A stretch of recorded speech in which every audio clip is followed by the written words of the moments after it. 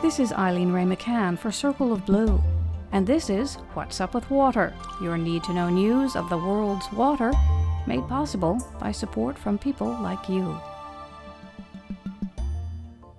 South Asia continues to endure deadly monsoon flooding, which has affected millions of people and killed over 200. Northern India was hit particularly hard, with some 6 million people displaced in the state of Assam alone.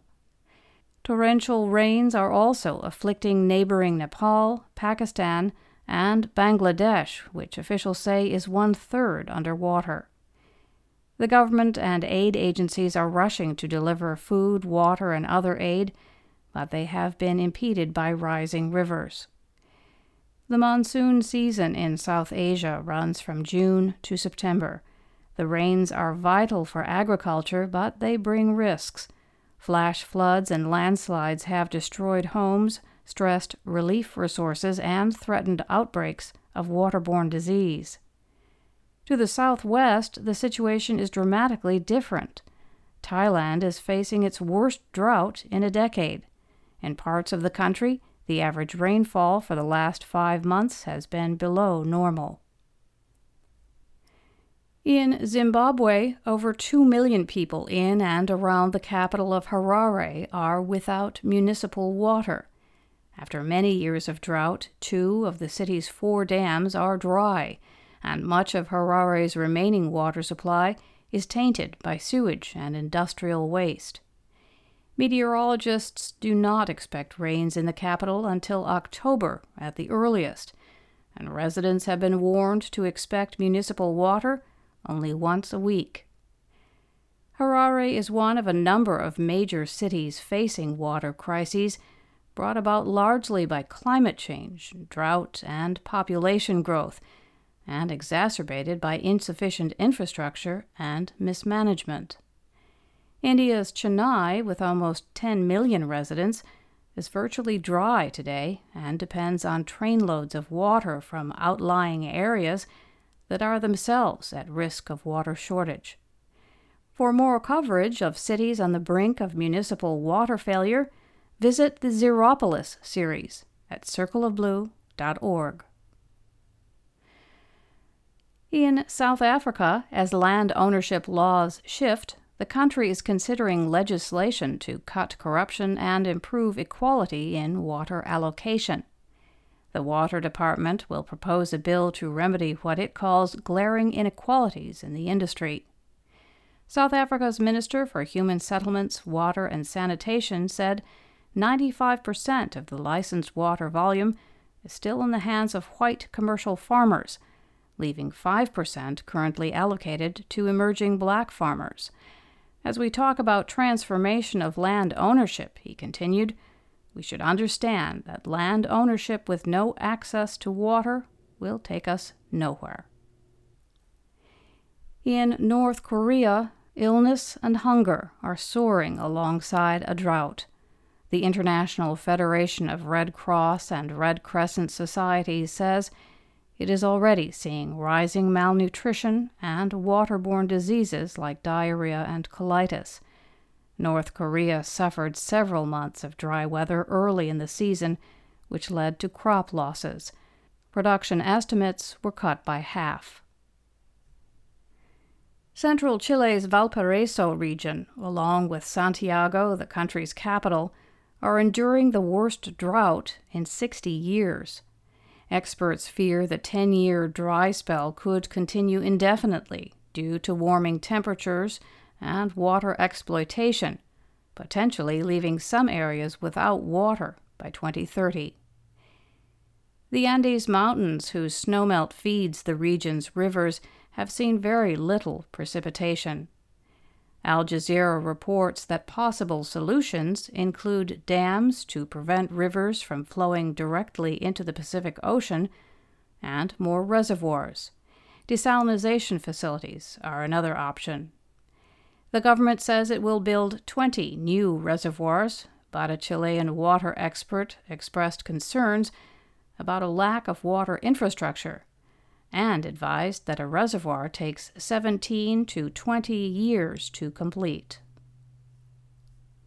British environmental groups say Southern Water, one of the nation's largest utilities, should pay for environmental restoration following countless pollution spills in recent years. Evidence has emerged that Southern Water covered up thousands of spills, and a fine of £126 million was recently levied against the company. However, green groups argue that a key part of the fine was reduced by more than 90%.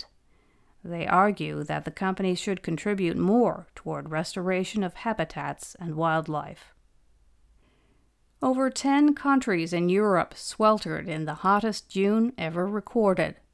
In the wake of the heat wave, a drought is sweeping through the continent, affecting water availability for households and farms. In France, about 2/3 of the country had water restrictions imposed last week, with some areas prohibited from all but essential uses. In Germany, low water levels on rivers reduced boat travel, and Spanish farmland baked in the third driest year of the century.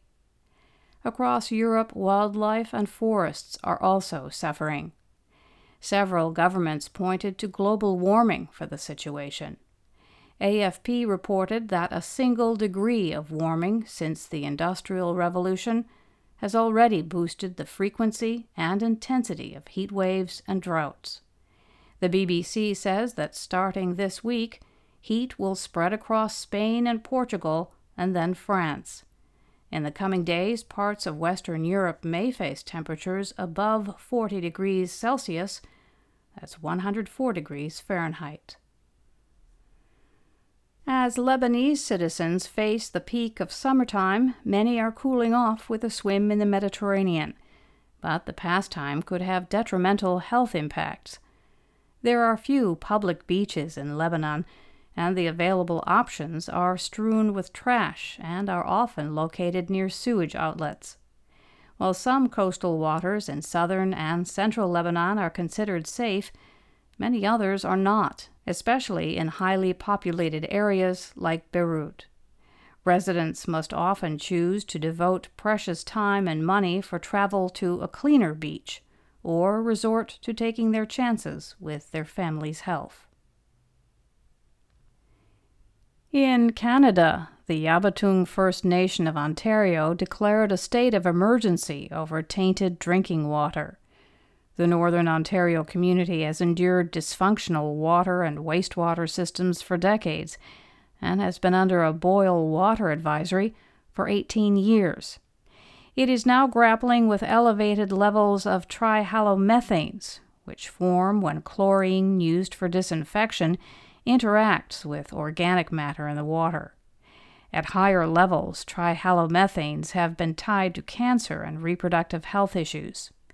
Chief Harvey Yesno says the community is particularly concerned about the threats to the vulnerable, such as the very young, the elderly, and the infirm.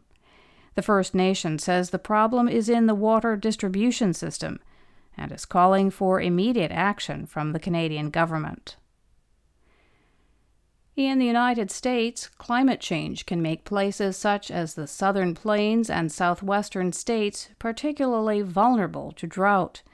That's according to a new study by the University of Arkansas, where researchers found a connection between low soil moisture and higher temperatures, which form a feedback loop. As climate change makes places hotter, they get drier, and the drier they get, the hotter they get. Ongoing flooding of the Mississippi River, combined with rainfall from Tropical Storm Barry, is sending unusually high volumes of fresh water into the Gulf of Mexico. The fresh water is disturbing the balance of coastal ecosystems, and officials say the flow is also sweeping an increased amount of pesticides, fertilizers, and waste into the Gulf. Crab, oyster, and shrimp populations have been decimated. Algae blooms have closed beaches and caused growing deoxygenated dead zones, and over 300 dolphins in the region have died, which is already 3 times the average for a whole year. In California, the Los Angeles Times reported that a salmon study may undercut a federal plan to divert more water to farmers. The Trump administration wants to divert more water from the Sacramento-San Joaquin Delta to California's Central Valley farmers, but an environmental review of the plan warns that it could hurt the region's endangered Chinook salmon. The Obama administration tightened the Delta's water export laws due to the endangerment of Chinook and other native fish. Farmers have long protested, and in tweets last year, President Trump ordered federal agencies to suspend or revise regulations limiting water diversions. The agencies, however, found that the proposed water pumping threatened the survival of vulnerable salmon species, as well as endangered killer whales that feed on the salmon. The Times said that not only would a so-called jeopardy opinion make it difficult to abandon the current diversion limits, it might impose new ones. The Times says that 2 days after this opinion was given, a regional federal official said there would be a new review effort to improve the documents based on different issues and new information. Critics accuse the government of seeking to find facts to support its agenda. Whatever opinion prevails, it will doubtless be challenged in court. A large algae bloom in the Great Lakes is threatening drinking water in Michigan and Ohio. The large green mass was visible from the air on July 14th, shortly after an algae forecast predicted that this year's bloom would be twice as large as last year's and the worst since 2015. Recent data shows the bloom contains low levels of toxins, which could become problematic if the toxins get close to the water intakes for cities along the lake. Nutrients and agricultural runoff are prime factors in algae formation, and experts warn that until this is addressed, there will be a threat to the region's people, ecosystem, and economy. Nearly 11 million people depend on the lake for their drinking water. Officials warn people and pets to avoid contact with the green, scummy water, as drinking the contaminated water can cause digestive distress, liver and kidney damage, and breathing problems. Contact with the skin can cause rashes, hives, and blisters. And that's What's Up with Water from Circle of Blue, which depends on your support for independent water news and analysis. Please visit circleofblue.org and make a difference through your tax-deductible donation.